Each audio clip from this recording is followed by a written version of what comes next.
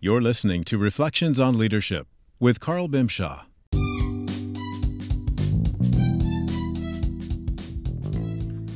This is Carl Bimshaw, and welcome to another edition of Leadership Spotlight, where I speak with busy professionals in various stages of their career and along different paths in their leadership journey.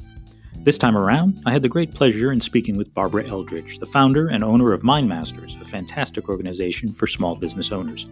Barbara talks about the unique challenges around focus many owners have, primarily because they have to wear so many hats. Amen to that. Barbara has many years of experience, and we also touched on how her organization is growing and expanding to support more business owners in need. I've known Barbara for several years, and when she dishes out advice, smart people take it and grow. So listen up. Here's Barbara. So who are you and what are you working on? Well, I'm Barbara Eldridge. I'm founder and coordinator of an organization called MindMasters. It's a support system for small business owners that I put them together weekly so that they can stay focused. Great. Well, what problem are you trying to solve? You know, small business owners in particular, especially those that work alone, wear all the hats, and consequently focus is the biggest challenge for them. So I spend a lot of time trying to make sure that, number one, they have a plan. Number one, that they know what their high priority activities are so that they can stay focused to them.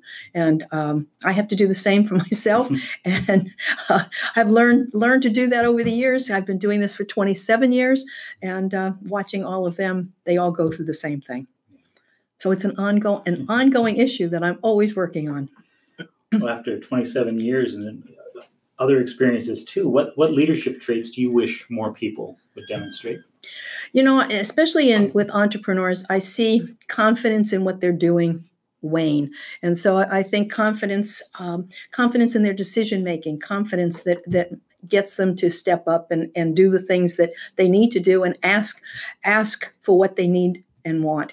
And I think it's an issue for a lot of people. You know, there's a lot of egocentric people that are out there, and they'll just, do things that are not always the best decision makers, but they show that they have confidence at least, and that's what gets them followers.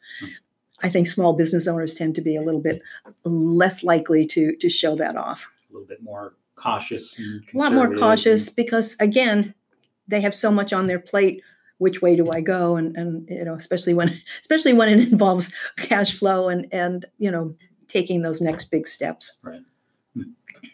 Do you consider yourself a leader? I have to say yes to that. It's been 27 years. I have had to learn a lot in terms of leading people. Someone told me just today that it's not so much that I manage people to do what they're supposed to do as much as I influence them enough to look at what they are doing. And so I think that's a side of leadership that I feel really good about. I don't know that I stand in one of those high places as a leader, but I've had 27 years that people are still with me, and it has made a difference. They keep following. They keep following me. There's something going on.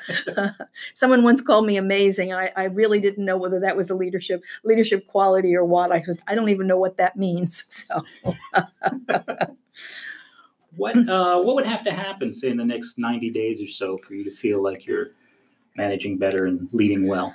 Well, after 27 years of doing MindMasters here locally, I really have seen what MindMasters can do without me. I have 2 licensees right now, and that's where I want to grow MindMasters. So the leadership comes from me being able to draw people into facilitating and taking on licensing, something that's been on the back burner for so long. And I think that's where I was lacking. And so the 90 days means it's just really time to move out into that realm. I don't know that it means traveling for me, but it just means being much more attentive to where that marketplace is. Terrific. What might be getting in the way, if anything, of your self-leadership? Self-leadership. That was a big eye roll there. It's saying yes to things that don't necessarily, although they fit somewhat of what I do, they're not always the the end results that I want for my business. And so when you get pulled off course a little bit, I've seen it influence the growth of MindMasters as well as my focus on it. So I'm learning to say no. And that's really where I find the biggest challenge, be it from my church to this other aspects of what I get involved in. I just really have to be careful where I put my time and make sure I stay focused to what my high priority and high payoffs are. That's one of the challenges if you have like a servant leadership mindset, is that, you're there to help people and what can I do for you? Yeah, and right. It's very easy to get pulled completely off track unless you have those clear boundaries in terms of. Absolutely. I saw it in membership at the end of last year. It just kind of came to a dead stop. And once I changed my focus in the beginning of the year, it's just blossomed. So I need to keep at that pace. And that's my focus, and I'm not sticking to it. Barbara, do you have any leadership lessons or success rituals or things that you could share with other leaders or aspiring leaders out in the world? Self-care is one of them. And the way I put it out there is really being able to spend time with yourself, taking time in the morning just to listen to yourself and clarify, what's important to you. Those are the things that without it, I don't think I could have moved forward. And so if you can start like that and continue by doing your weekly planning, it will cover everything. That reminds me a little bit of Ken Blanchard used to talk about it. So in terms of like easing into your day. Mm-hmm. And so he prefers not to have an alarm clock, but an opportunity clock. So, which is a challenge in a busy modern world. I haven't used an alarm clock in I can't tell you how many years. And yet I'm awake at 4:00. The days that I don't have to be out at appointments, I can not have to get showered and dressed. I can go sit and do in some instances meditation, but just allowing myself to think and visualize what it is I want. The days that I have to be out, I'll get up, get dressed, and I'll still spend a good hour doing that before I take off. And there's mornings I have to be on the road by 5:30 in the morning. So that's how important it is to me that I'm not willing to give that up. Yeah. And I challenge others to recognize it. So, Barbara, where can people learn more about you and what you're working on? Well, all of it is on mindmasters.com, both the certification as well as our meetings. We always welcome people locally here to visit our groups. So if they go onto the site, they'll see the different groups that we have and are available for them to come and visit. And from a certification point, they can contact me, and I'm happy to follow up with them.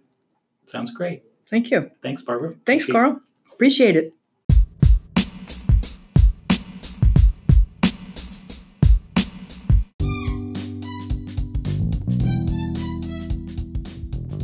Thank you to Barbara Eldridge for dropping some knowledge on self-care and leadership. If you enjoyed this episode of Reflections on Leadership, kindly give us 5 stars and tell your friends.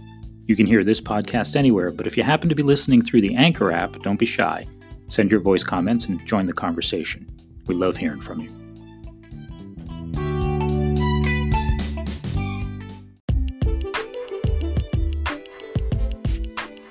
If you like Reflections on Leadership, the podcast, you're going to love the 3-part leadership essay series from Carl Bimshaw.